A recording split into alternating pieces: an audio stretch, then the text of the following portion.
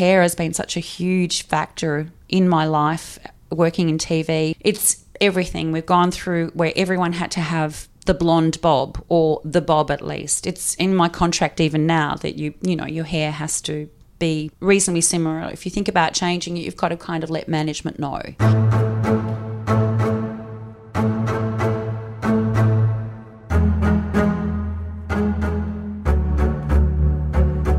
Hello and welcome to Beauty Island, the beauty podcast that celebrates life and lipstick. I'm your host, Melbourne-based beauty journalist Brittany Stewart, and each episode I sit down with a guest to ask them about the 8 beauty products that have a special memory or meaning for them, that they take to a desert island or beauty island that I am sending them off to. Maybe it's the product that reminds them of their mum, the beauty product that defined their teens, or the perfume that instantly sparks a memory of a special place or person. Along the way, we find out more about their life, career, and the people and events that have shaped them into who they are today. This episode, my guest is 9 News anchor and reporter, journalist Jo Hall. Now, if you're in Victoria, you may recognise her from the 9 local news bulletins at 6 p.m. each weeknight. And she's been a familiar fixture in Australia's living rooms at 9 for 4 decades this year, since starting as a cadet with the network in 1979. It's been, and continues to be, an incredible and enduring career. And Hall was actually also the first woman to win the prestigious Thorne Award, a national award for journalism, in 1990 for her report on the siege at Hawthorne Kindergarten. I went into the 9 studios at Docklands, which is exciting even for a working journo, to chat to Jo about her 40 years of TV journalism and how the attitude towards women has changed over that time, why her hairstyle is part of her contract, raising her 4 children as a single mum, and the surprising drugstore dupe she's found to replace her signature designer perfume after it was discontinued. And of course, we cover so much more as well. Jo was so interesting, inspiring, and open to talk to. If you enjoy this episode, please subscribe to the podcast if you haven't already, rate 5 stars, and if you have a spare 30 seconds, write a review. It means the world to me when I read your lovely comments about why you love listening to Beauty Island and helps other people find the podcast too. Now, over to Jo. Enjoy. Jo, welcome to Beauty Island. I'm very, very excited to have you here.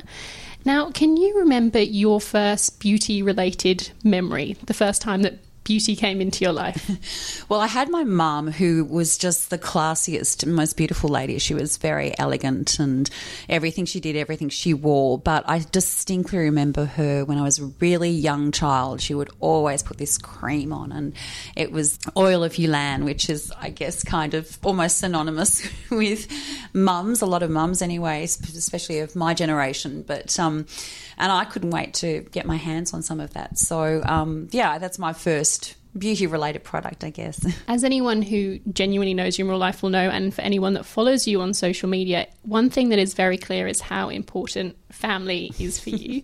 I post way too many photos with my children, I know. What was your childhood like growing up? I had an idyllic childhood, really. I had older parents. My mum was 38 when she had me, and my father was 4 years older than her, and they were just devoted to me. But my brother was 17 when I was born, and my sister was 12, nearly 13. I was just the baby sister, and I guess I had another set of parents in them. So I grew up with almost 4 adults virtually who completely doted on me. So to say I was spoiled was an understatement, but I was also incredibly loved, and, you know, I idolised my brother and sister, and my mum was my best friend, you know, throughout my whole life. She died when I was 33, but I'd rather have hung out with mum than any of my girlfriends, any boys, anything like that. So I think I had a really happy, wonderful childhood. I grew up in Hawthorne. I used to walk to school, and I had dogs, a couple of dogs, and yeah, it was wonderful. And one thing that I wanted to talk about early, because I know you are a dedicated Collingwood supporter, and on Instagram you also shared that there's a special memory behind that, because I believe your parents actually went to a Collingwood game as their first date. So people say you're crazy mad Collingwood, and yes, I am now, but I have really had no chance at all to not be because my mum and dad met. They worked at the same factory as factory workers, Brighton and May. me. They were matchmakers, not love match, but as in the ones you light. And she was 14 and he was 18, and their first date was to a Collingwood football game at Victoria Park, and the rest is history, I'm told. I crawled around there in my nappies when I was young, and, you know, as I've grown older, of course, it's, you know, the affiliation has only grown stronger. Obviously, one of my great colleagues and friends, Eddie Maguire, is president of the club, and I've got to know quite a few of the players well, and you know, they've been very good to me, Collingwood, and I like to think it's I give back as well. Now, the second product on your list is one that you've said that you weren't actually a great makeup user when you were younger in your teens, but there is one product that I think is often the early introduction for everyone, which is mascara. Can you tell me about that?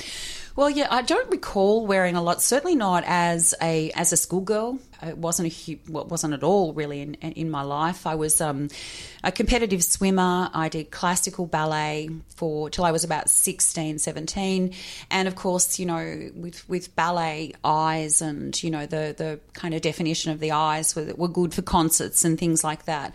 And I think I just, you know, grew up thinking I had pretty good skin. I didn't have to worry about acne or too many pimples or things like that. So the idea of putting foundation on never occurred to me, you know, not lipstick or anything like that. But the idea of having long lashes for some reason, whether it's sort of cartoons you see or caricatures or whatever it is, I love the idea of that. So, you look, the first thing I can recall getting was mascara, and wearing, if I wore makeup at all consistently, I would say it would be mascara, and I'm pretty sure, if it's been going that long, but I think it would have been Lancome, something like that. It's funny how I started a Lancome and now I've moved to maybe like Maybelline. Other people go the opposite way. You studied journalism at RMIT. Did you always have a specific idea of what you wanted to be?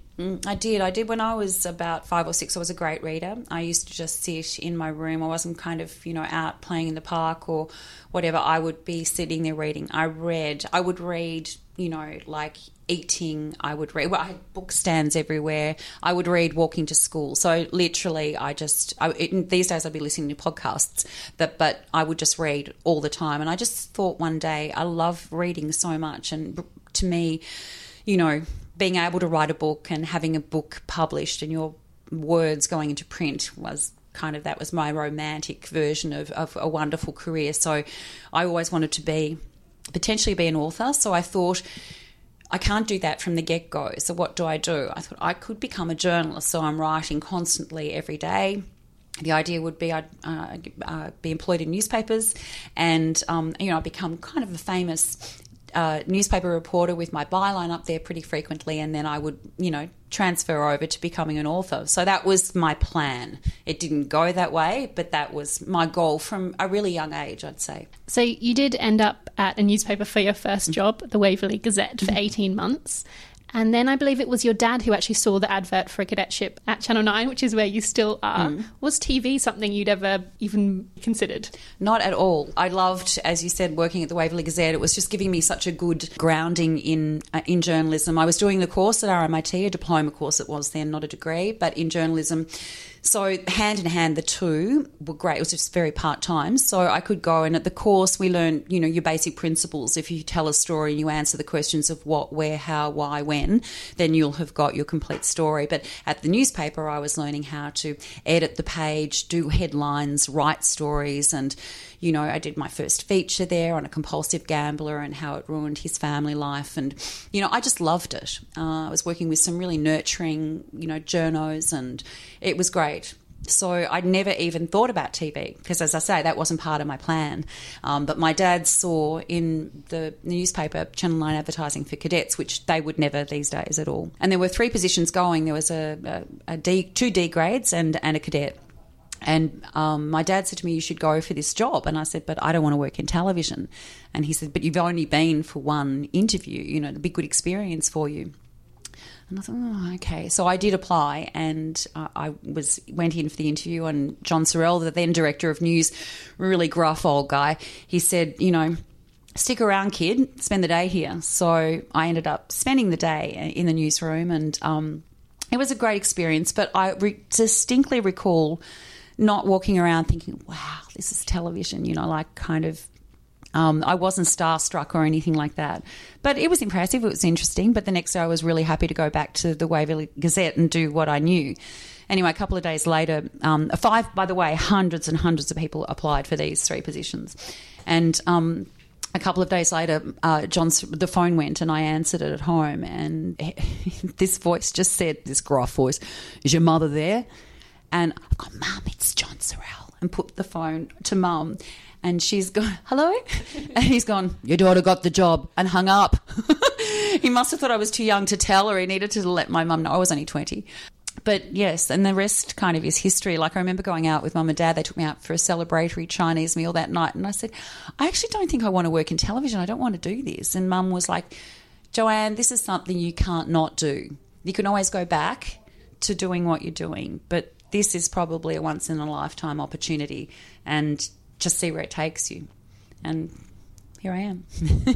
And obviously I think it's been, nearly 40 years? 40 years in June this year. Incredible that you've been not only in TV but at Nine the whole time as well. What do you think it is that ended up hooking you in, even though it wasn't part of your original plan? It's a really good question, actually. I'm not entirely sure. I think it grew over time. I think there were things about it that...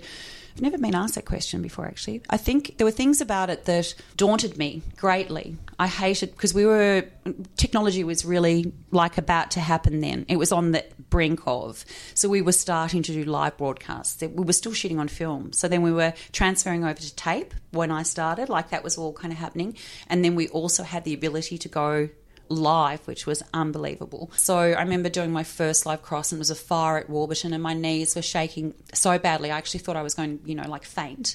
But it was those sort of things, the things that I actually thought, who am I kidding? I'm a 21-year-old girl from the suburbs of Melbourne. I went to not a private school, went to a public school. Are they going to find out I'm a fraud? What am I doing here? Like, I really had a lot of self-doubt. Am I capable to do this? And lots of scary things, like flying in helicopters and flying little fixed-wing planes to Country Vic, and, flying we did in those days a lot. So, and I have a fear of flying. So here I was tremendously out of my comfort zone, and I think that's the thing that was confronting.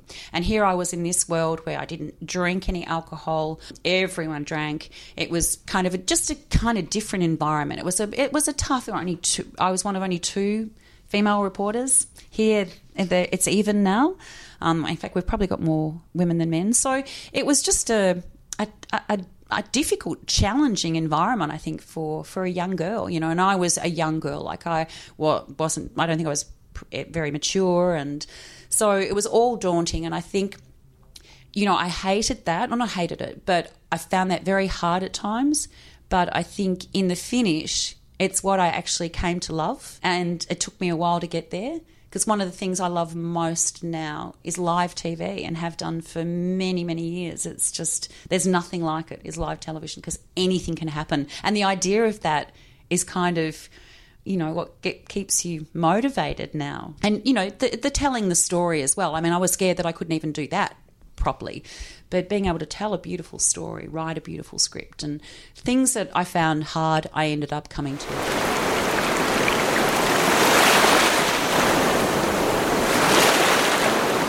And obviously a lot of what you do now is largely anchoring, but I imagine, or I know that the first few years, or a large portion of your career, was out on the road with the stories. Can you tell me about those first few years? Are there any stories or moments that stand out for you? Yes, a lot, actually. And just in reference to your other question, when I used to, talk to my children about my job, they used to say, "What's so cool about your job, Mum?" And I go, "What?" And they go, "Well, think about how many doctors there are in the world, how many lawyers, how many dentists, how many newsreaders are there?" And you think, that's actually a very good point. So it is a wonderful opportunity if you do get to become a newsreader, because there aren't many, as my children always point out to me. But sorry, look, there have been so many stories from early days when I was on the road, because I was kind of young and, very feminine, and I tended to get, and as girls, women did in those days, you tended to get, the flower shows and the colour stories and things like that, which I didn't mind and I really enjoyed. I probably didn't get a lot of hard news stories, but some of the hard news stories that I got in those days really stand out in my mind. I covered one of Chopper Reed's murders, Sammy the Turk at Bojangles Disco in St Kilda, and I nearly tripped over the body, got there before the police arrived. So that was a big deal. Wow. Yeah, in my 20s, you know, that, like, literally I nearly tripped because the tape hadn't been put up. We arrived when the police got there. So that was really confronting. I covered Ash Wednesday and I was quite young down the west coast of Victoria. Ended up being evacuated to the beach with the rest of the town, spent the night sleeping on the beach. I had to do my piece to camera because I had this flouncy apricot and white polka dot outfit that I'd been doing another colour story on, and I was sent down there and I had to wear the cameraman's jeans with an Oki strap tied around me, holding them up, his black wind cheater and his sand shoes with tape, gaffer tape around them. That was my outfit. So, I mean, I guess there's a couple of stories for you, but yeah, I mean, I guess consistently my stories were the colour pieces. Oh, another one, just quickly, when Kiss came out here, they were huge, massive, and we stalked out the hotel in the city where they were staying, and I got the first pictures of Gene Simmons without makeup on. Because he walked down and got out of the elevator and I was standing there with the crew. And, of course, 7, 10, 9, everyone had cameras there, ABC. And we ended up going to the coffee shop and the cameraman sat in the coffee shop right near where Simmons was, and he had his camera on the lap and his lap like that, just looking the other way, and he was actually rolling on him. So we got the world exclusive. I love that you share so many pictures from those early days. And I did notice that in a lot of the early ones, particularly like the first headshot that you posted, you have thicker, wavy brunette hair rather than the blonde that I actually was going to post one. I'll show you when we finish. And it's exactly that. And that's the thing. When you grow up on TV, you grow up older and old on TV. You know, you've got a whole record of your life and how you looked, and you hear your voice when you, and people in our library and archive, they'll come out and go, Joey, look at this we found of you. And it's like, oh my God. But yes, I did have, my hairdresser says it's not brunette, but to me it is. It's brown. Like, I think it's even dark brown in some shots, but she says it's actually dark blonde, but it definitely was, to me, brown hair, so it was darker. And I can't remember at what point. I think it was around the time that I started to do a bit of anchoring and certainly read the occasional like evening bulletin, like late evening update. We had late newses in those days, and you know, even the occasional weekend news. I think I started to go lighter. And the lighter, it almost became a bit addictive, because when you go from, I don't know if your listeners would relate to this, but when you go from dark hair and then you start to put a few highlights in it and go a little bit lighter and a little bit lighter, and people give you compliments, oh, your hair looks great. You think, oh, I might just pop a bit more in there. And suddenly you end up blonde. But I guess for me, the other thing was, because hair has been such a huge factor in my life working in TV, it's everything we've gone through where everyone had to have the blonde bob, or the bob at least. It's in my contract even now that you know your hair has to be reasonably similar. If you think about changing it, you've got to kind of let management know. Hair is and I understand that it's a huge part of the job. And I think, you know, when I was just saying to the girls, it's pretty rare, I guess, that someone's, you know, had their hair and makeup done for at least 30 years. 5 days a week, where you have your makeup put on, but you also have your hair teased or blow-dried, teased, tonged, curled or straight, sprayed to within an inch of its life.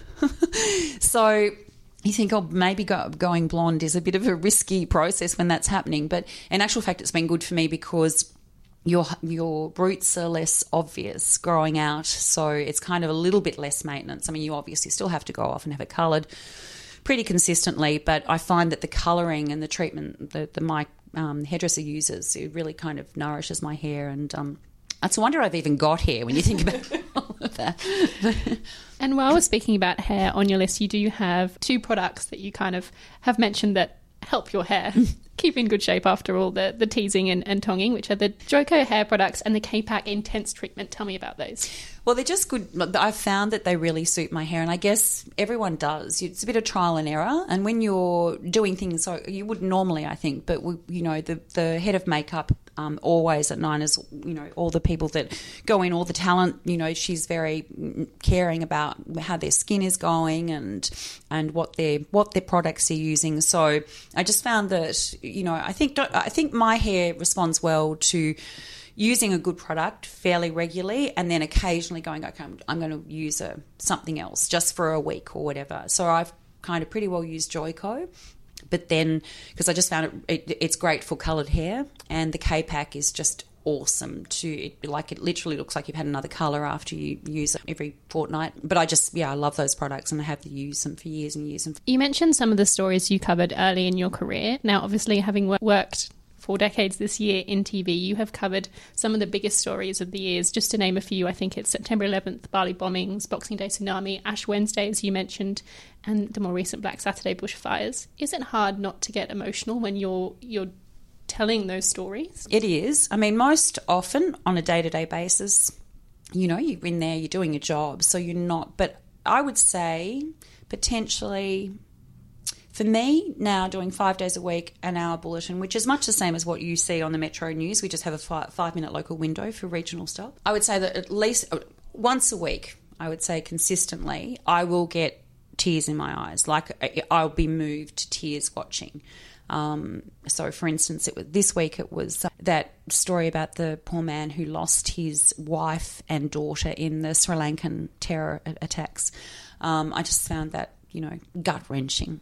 So there'll be stories like that. But in terms of your world events, you do probably go home, carry them home with you. And I can distinctly remember, for instance, with the Bali bombings, there was one thing that I carried with me home and I was really stressed on was this. There was this just one shot, or a couple of shots actually, in a story I think we did that, we would have covered that. Hitch and I actually read double-headed 1-hour newses for a consistent period of time during the bombings.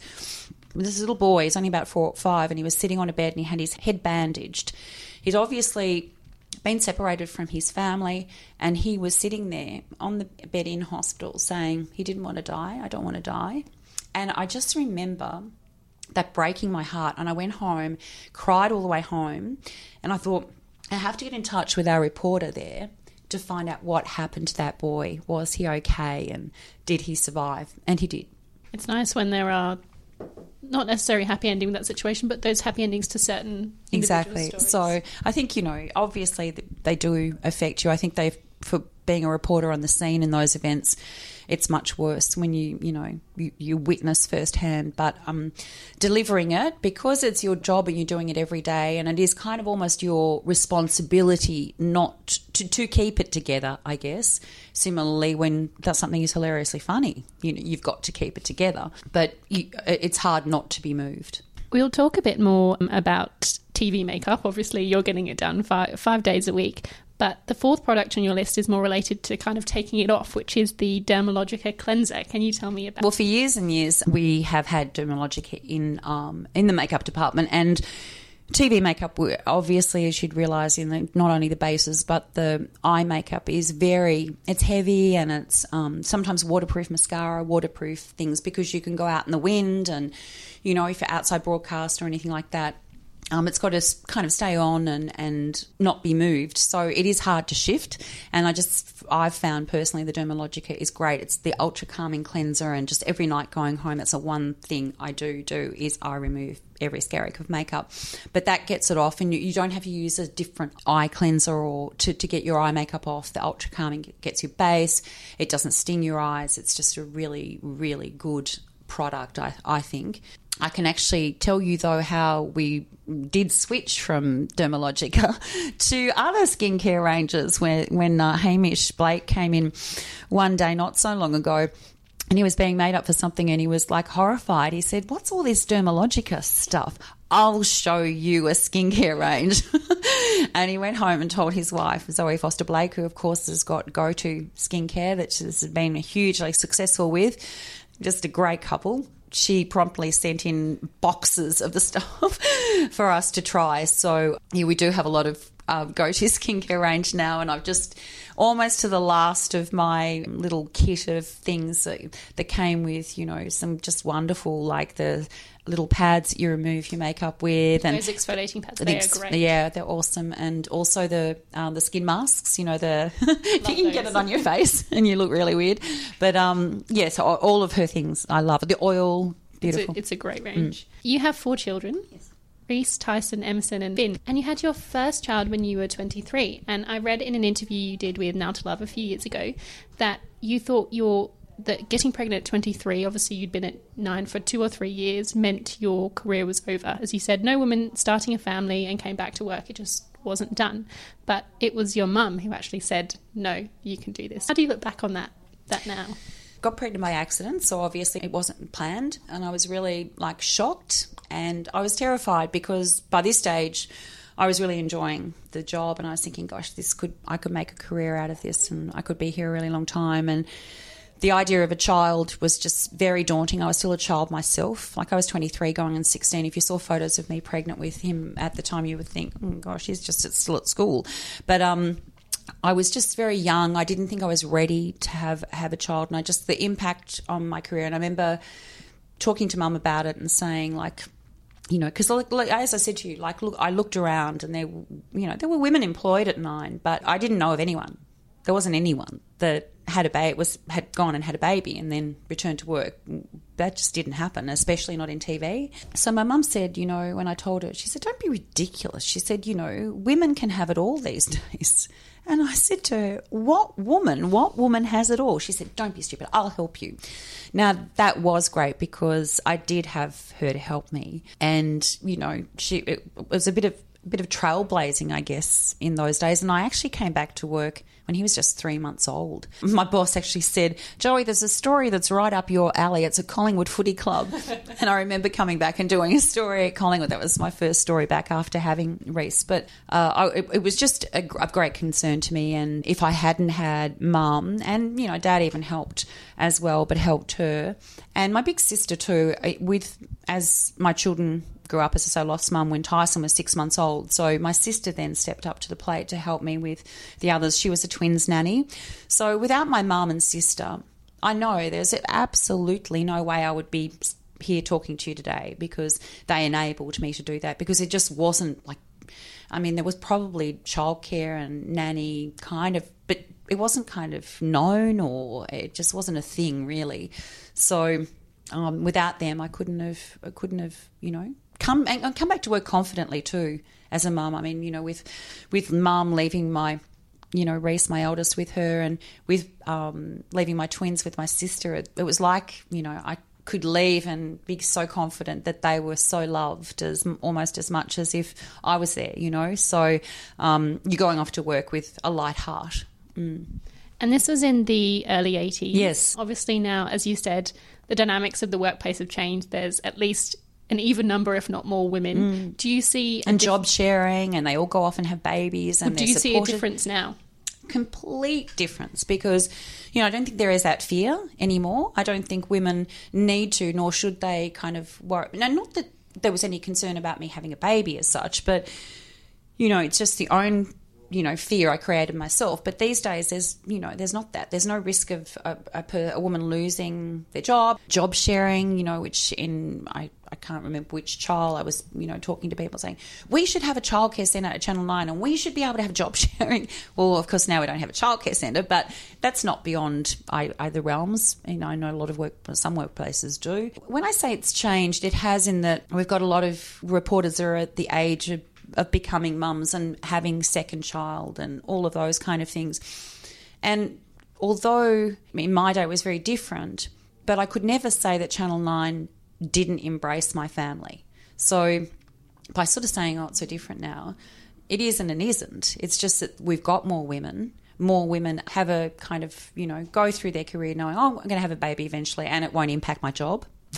I'll be able to go back whenever I feel like it, and I might be able to job share till I feel like going back full time. That scenario now, that didn't exist with me. But in terms of how Channel 9 embraced me having a family, they were terrific about it, always have been. My children have been welcome in the newsroom, the twins have crawled around, the news studio. And then when I read 13 years of weekend news, they would spend a lot of weekends with me at work once they got to an age, and they would colour in, or they would, they'd bring their toys, or they'd bring things in that would amuse them. So that 9 have always been incredible about supporting me in terms of my family. Because I suppose the kind of a lot of the worries that you had with your first child was kind of not workplace specific, just socially. Totally. That was more the attitude. Exactly. And look, I think I was about to say, I think there was a few teething problems in terms of pregnancy because they just kind of weren't used to a woman being pregnant on TV, for instance.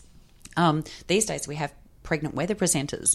And when I read, the news with the twins, Tony Jones would do sport.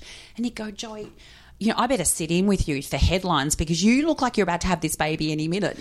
Like I worked right up until as long as I possibly could, and you could visibly see that I'm pregnant, as probably that happened with Tyson as well. But with Reese, it was a bit more unusual. So my boss was, when you go out to do that interview with the so-and-so, do you think you could just position your notebook so that it's covering your tummy? Because do we show the viewers? It was that creative. It was like a bit of that dilemma. They didn't know. It wasn't that they were being discriminatory. New territory. It was just new territory, and no one really knew, how to tread.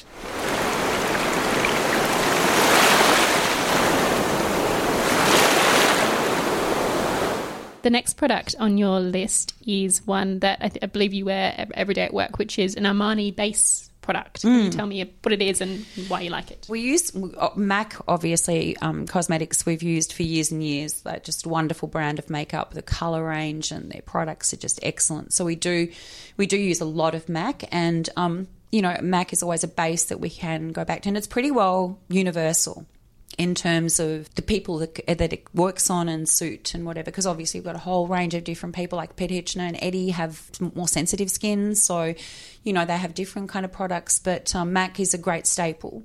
But we, as I say, our head of makeup's constantly experimenting, and the Armani base I love because as you get older, you don't want a heavy base, you don't want it sort of defining your lines or that kind of thing, whereas the Armani base is light.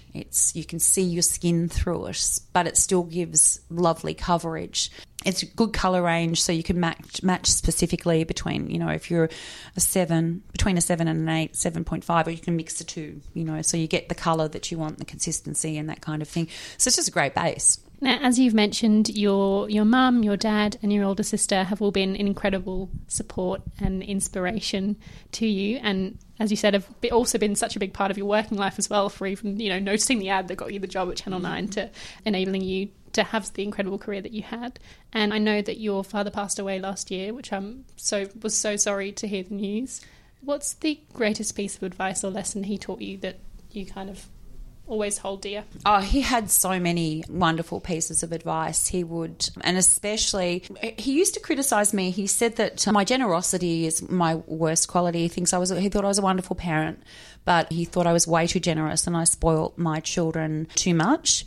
When I mentioned about my mum and my brother and sister, they all spoilt me. Dad was kind of a little bit tougher. I mean, I knew how much he adored me, but he was perhaps a little bit tougher. But he was just, always critical of me. Oh, you're too good to them. You're way too good to them. They don't. You appreciate your mother. And he would say that all the time. So not that I always took his advice, but I always try and hear his voice, in the back of my head when I was, as a parent, you always, second guess yourself, I'd think, oh God, what would Dad say about this?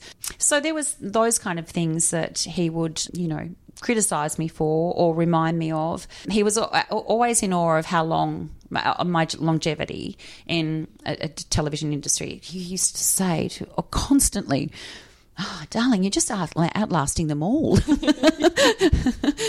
was very, very, very proud of me. I mean, no matter what, he would tell everyone, and so many people have told me this, whether they met him on the Olympic car park. He worked as a supervisor there for years, or he would have the Foxtel repairman come around and he would tell, I'm Jo Hall's dad.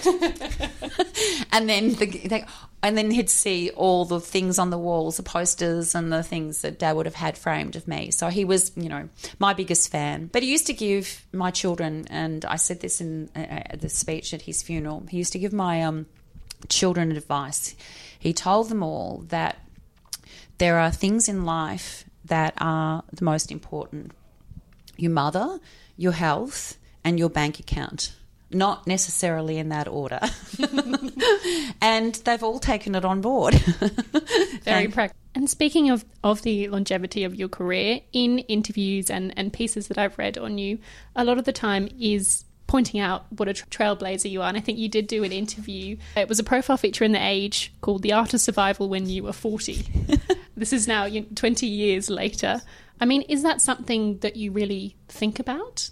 That you have kind of defied the idea of, as you said, female TV presenters used to have a use-by date almost. I find that story funny about, which The Age did do this. I've got a photo, one of my favourite photos that was ever taken of me, this stylised photo with, it was black and white, it was in a studio with a wind machine, I felt like Britney Spears, and it was kind of, I had the man suit on, and it was great. But when I saw that headline, The Art of Survival, and I thought, I'm 40, but that's kind of how we lived then. There was, I very much kind of talked about use by date. No one kind of knew when that was, but men didn't have it. Like, they were just old men and let's say maybe some unattractive men on TV, But women, it was definitely very much that's what we thought. And I know I'm divorced now, but I remember with my husband at the time, he kind of used to, be worried that I was the breadwinner and that I was the one that earned the most money, if you like.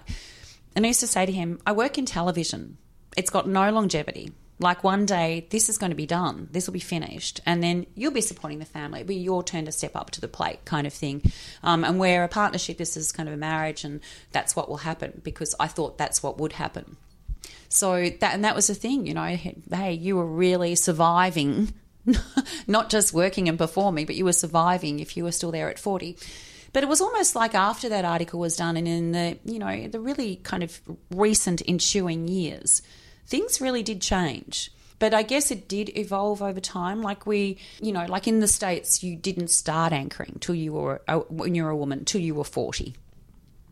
We started to, that was kind of a little bit more of, well, certainly you had to get a bit of age and a bit of experience under your belt before you got to that stage. But as I grew up and grew older and, years went by and people now go, what do you think about this? I think, I don't think there is a use by date. And I look at my peers and colleagues around me, Liz Hayes, Tracy Grimshaw, Lisa Wilkinson, Sandra Sully, Carrie-Anne Kennelly. You see women on TV now all around you that are as old as me and some quite a bit older. So there's no longer an issue or something that we do discuss. But when exactly that changed, I don't know. When you think about your proudest achievement, obviously you've had this incredible career. If you had to pinpoint the single thing that you are most proud of in your life, would it be work-related or would it be something personal? Oh, totally personal. I think being a mother is definitely the role that has defined me most of all, without question. They are everything to me. Like, if I lost my family, I'd have lost everything. If I lost my job, I'd be sad, but I'd still have my world. Being a parent, I think, is the hardest job in the world. Being a successful parent is almost impossible. And I just find it so challenging, but so rewarding. And I guess when, people meet my children, and I know, they've all done naughty things and we've had our moments and I still am having a few moments, but, when say, my eldest, it was very close to my father, Reese, and he came back for the funeral, and last time, because he's been living in London for 5 years and Amsterdam a couple of years before that. So, say, Tony and Hitch and, some of my oldest colleagues have known my children for years and known Reese for years. They could not believe when they saw Reese and hadn't seen him for, quite a long time, just how they were blown away by, he is such a good man. I'm so proud of the man Reese has become, and, just kind of to think I've had a part in that. He makes you, when you're around him, he makes you want to be a better person yourself. He's that good a man. And, I just think, gosh, I raised him. I'm his mum, And I guess that's what happens when all of my children do something that, does make me proud. And, I look at them and think, gosh, I've raised them. So, they're the moments. I actually had coffee with my youngest, Finn, who's the younger of the twins by a few minutes. And he's working in a cafe near Parliament, and he's always texting me, Mum, call in on your way to work, So I went and had coffee with him 2 days ago, and he's just chatting away about life. And I need to get it more independent. I guess I've got my superannuation. And he's talking about his girlfriend and, I might move out next year. I said, you really think you'll be able to afford that, Finn? He's gone, well, I said, utilities. And he said, oh, no, isn't that all in the rent that you pay? And I thought, oh, no. But I left him and I was driving to work and I thought, gosh, so send him a text saying, I love you, Finn. I'm so proud. You're a good man and a good son. And, they're the moments I think, gosh, that's success to me. And also I think that it's important to point out for people who might not know that I think for a large portion of that you were doing it single-handedly as well. I married very, very young, and Reese's dad was a great guy, but I was just very immature and I wasn't ready for it. As I said, I married when I was 21. I was kind of going on, 16 really, and becoming a mum the same. And then I was married for 14 years, I think, to my second husband as the father of Tyson and the twins. But for a large part of, their lives, yes, I've been on my own and just with the help of, family and that kind of thing, have raised them. So, but I'm probably a control freak. So I'm not one to kind of shirk my responsibilities in that regard. Like I probably do not smother them, but I need to know when to let go. I think I'm probably a little bit too much in their lives, but, they seem to love me in theirs, so I don't know. The 7th product on your list is eye drops. Tell me about what's going on there. Well, I remember years ago when we were in Bendigo Street, Richmond, and the Sale of the Century and those kind of shows were on, the models were really into eye drops. And I'd watch them, and I know supposedly a few of them became addicted to them, not that I even knew you could get addicted to eye drops.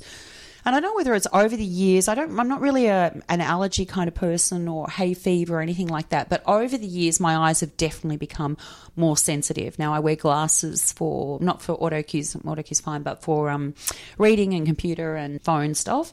So I just don't know whether my eyes I just had them recently tested, just they're becoming a little bit weaker, or whether it's, heavier makeup or quite what it is. But my eyes are way more sensitive than they've ever been. And even to start the day.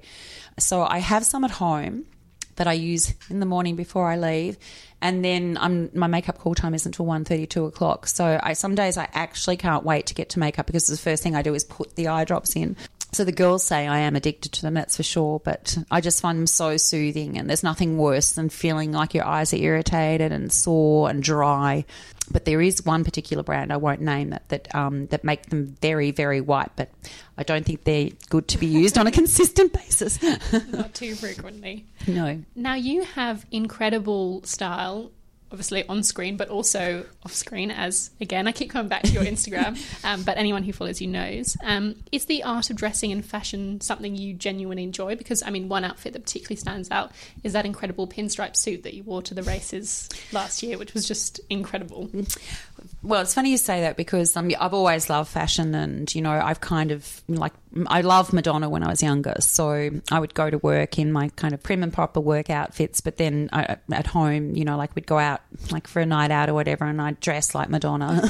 So I've always kind of loved just the fashion magazines and and looking at the trends and clothes, and Audrey Hepburn is my icon. I just think I love her for her style and everything about that woman, but particularly her clothes. And I think, to me, she personifies fashion and endless glamour and grace, because you could take any virtual outfit of Audrey's that she wore in any film and you could walk out on the street in it today and no one is going to look at you like, what's she got on? She looks great. Because it's that enduring and that lasting, from the simple black sleeveless dress and all of those kind of things. So, yes, I do love fashion. And obviously you have to look good on TV. It's part of the job. And so fashion is a big part of that, your presentation. So we have wardrobe allowances, and I have a wardrobe at home and a wardrobe here. So you've got to look good on camera. And then there's a wardrobe for out on the road, which is different again. And then, of course, if you go to an event, you know, you're emceeing an event or it's a fashion festival function or whatever. You want to look good.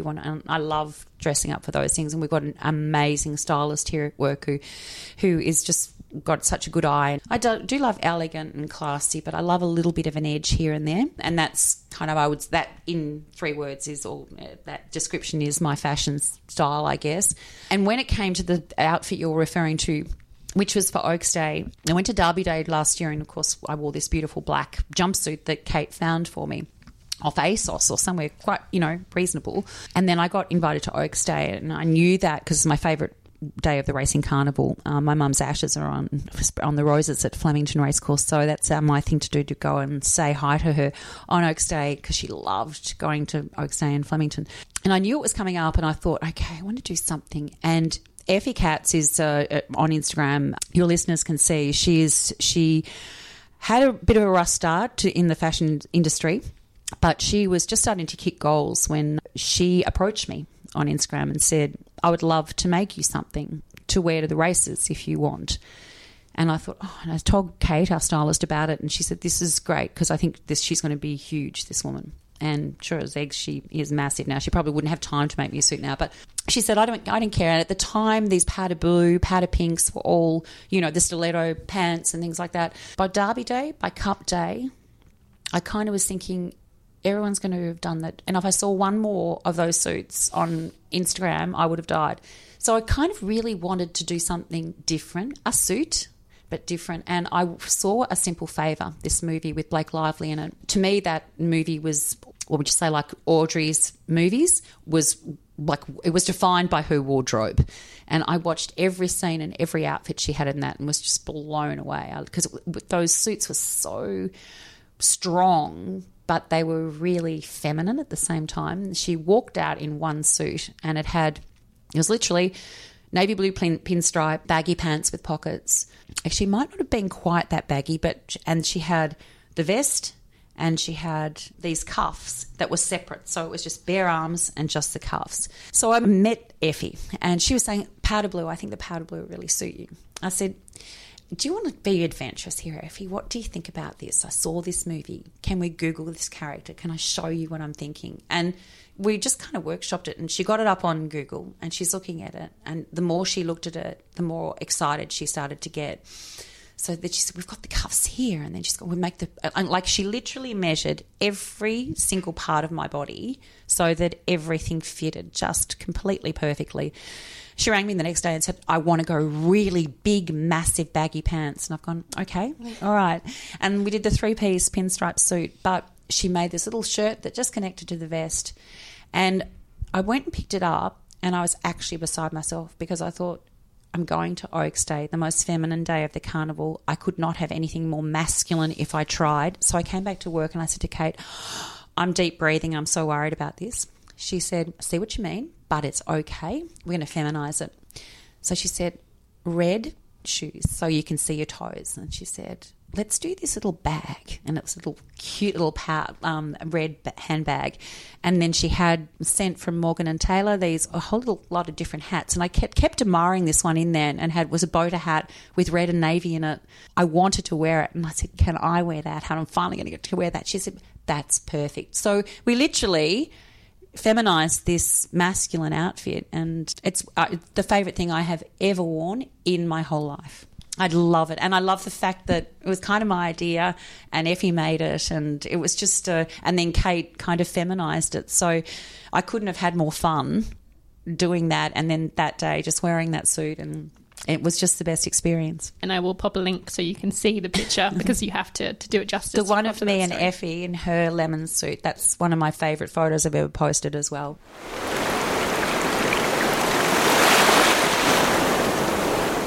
As we've mentioned, one of the perks about working in TV is the access to such talented stylists and makeup artists. Are there any particular tricks or tips that you've picked up over the years, and do you tap into that resource? I do, and I think that when you sit in makeup and you have makeup put on you every day, and then by different people, like we've got 3 full-timers here, but obviously freelancers as well, and everyone does makeup different. Some will start with your eyes, some will do your base first. Everyone does it slightly differently. Then everyone also does your face on a consistent basis. And as they should, they pick up on what your flaws are and how to correct those flaws, or, you know, I love a good strong eyebrow, for instance. I've got quite heavy lids, so I need good coverage, and I don't like contouring. Contouring, I think, is something that young girls do. So shimmer and stuff like that on eyes would only highlight my flaws. So I like matte eyeshadow, and it's been trial and error, and also just a wash of an eye on eyelid and things like that, if that's what you're referring to. And that's just what you work out over the years. And, you know, for instance, I've had makeup artists that I've really loved and got on incredibly well with, and they love doing contouring and whatever. And I'll see it on the person next to me. I'll think, oh, God, I wish I could have that eye, but I can't. It's just not going to work on me. And they'll do these contour and I'll go, I don't think so. And they look and think, no, it doesn't work. So you've just got to, I think I've always been very particular about line. I use Spice MAC. You know, God, if they stop making that, I will be, I don't know what I'll do. The girls say I could have my eyes shut and I would know a Spice lip pencil from any other pencil because I know the consistency, everything about it. But I think it goes with every colour. And even if you're wearing a light one, just draw it in a bit. But I'm very, very fussy about my lip line. I do my own lip. That's the only thing I do. I used to do, all the makeup artists knew they could do anything they want, but I would do my mascara and I would do my lip line. So no makeup artist has ever done a lip line on me because I'm very fussy about it, and also mascara. But these days I don't care so much about the mascara. They do that, but I always do my own lip line. So I'm pretty fussy about how that's put on, and I'm fussy about wearing it, which I don't know if lip line is a thing that most people do. I know I went up to Sydney for a photo or a publicity shoot. The makeup artist at the TCN newsroom said, that's so weird, you wear a lip line. You and Lisa Wilkinson are the only ones that do.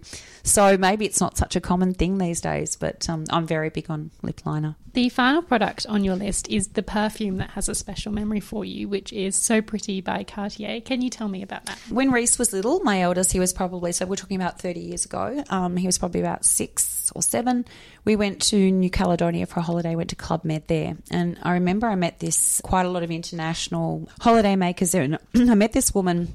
She was a Parisian jewellery buyer, and her name was Carolyn. Oddly enough, that's my daughter-in-law's name, who's having a baby, and I'm going to be a grandma in the middle of the year. But so Carolyn was a wonderfully chic woman that I got on really well with, and we dined with a couple of nights and had a drink with, and I just thought she was so unbelievably chic. I really admired her style and everything about her, and I loved her smell.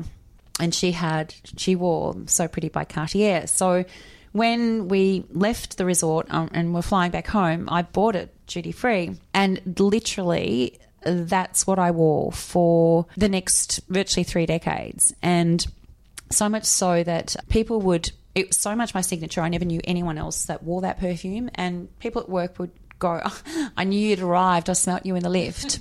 And I'd love the idea of that, you know, that I had my own kind of scent. And then about 5 years ago, they stopped making it. Can you imagine? My world caved in. And I went into the city to the Cartier shop in the city, and I bought every bottle they had left, which I think was about 6 or 7 bottles. And then over the years, my son Finn will look on eBay and or just Google and think, you can get a bottle here and there.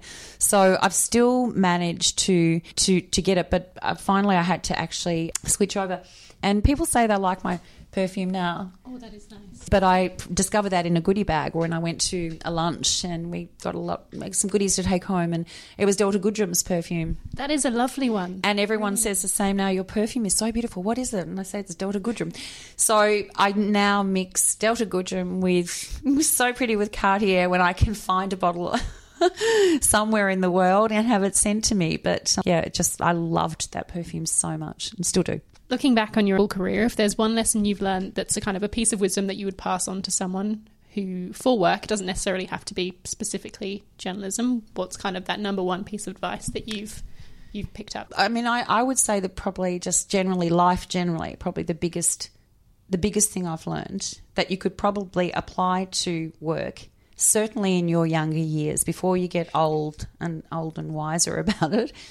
But I think don't sweat the small stuff. Don't stress and worry too much about what is going on now.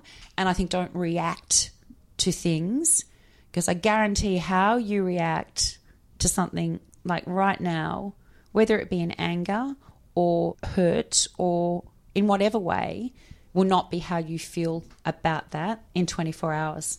And I've just honestly, if I could have known that when I was younger, to not be so impulsive or reactive, but to just, you know, I'm quite an emotional person, but I think maybe to just calm your farm a little bit more and just be a little bit more measured. Youngest children, the twins, are now 18, and as you mentioned earlier, you're going to become a grandmother, whatever your preferred term is, later this year. What are you most looking forward to in the next few years as things are changing? Look, I guess they are. I think obviously we're flying over for the birth, so that will be the next chapter, I guess, and how I'm going to feel as a grandma, I don't know. I'm delighted for it, and, you know, I've always been, you know, very keen for it to happen. So I think that will be great. Obviously, it would be nice to see maybe Tyson get married and then the twins, you know, being 19 and kind of forging their way in life. And they've been a bit slow to kind of work out that what they want to do job-wise and things like that. Finn's got a girlfriend now. I can see them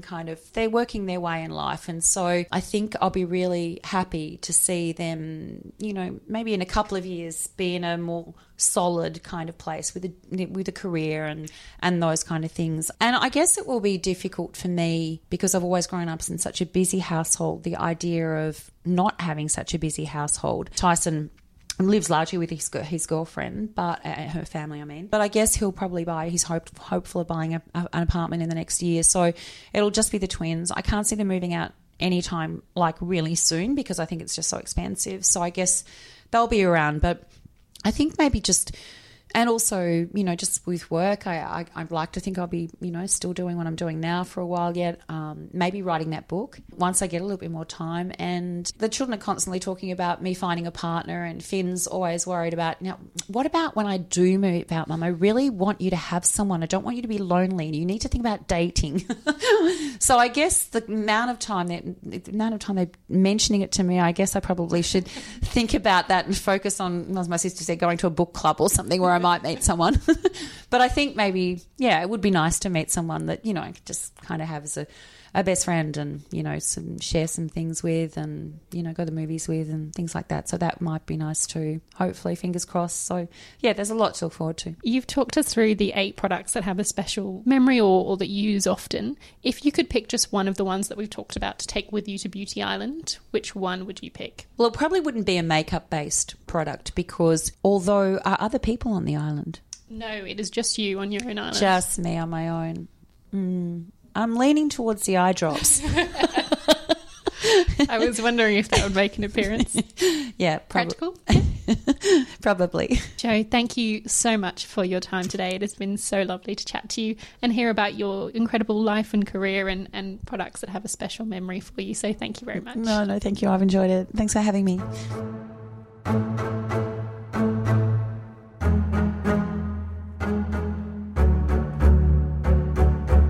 Thank you for listening to this episode of Beauty Island. If you like the sound of any products Jo mentioned, you can find links to them all in the show notes of this episode, as well as where to follow Jo on Instagram, and of course where you can see the picture of that striking Effie Katz pinstripe suit she spoke about. You really have to see it to get the full picture. And if you fancy chatting more beauty, you can find me on Instagram at Beauty Island Podcast, or my personal beauty account at BrittanyBeautyBTS, or send me an email, beautyislandpodcast@gmail.com. If you didn't have a pen handy and you didn't write that down, no worries at all. You can also go to the show notes and you'll find all of my details. Thank you, and until next time, bye-bye.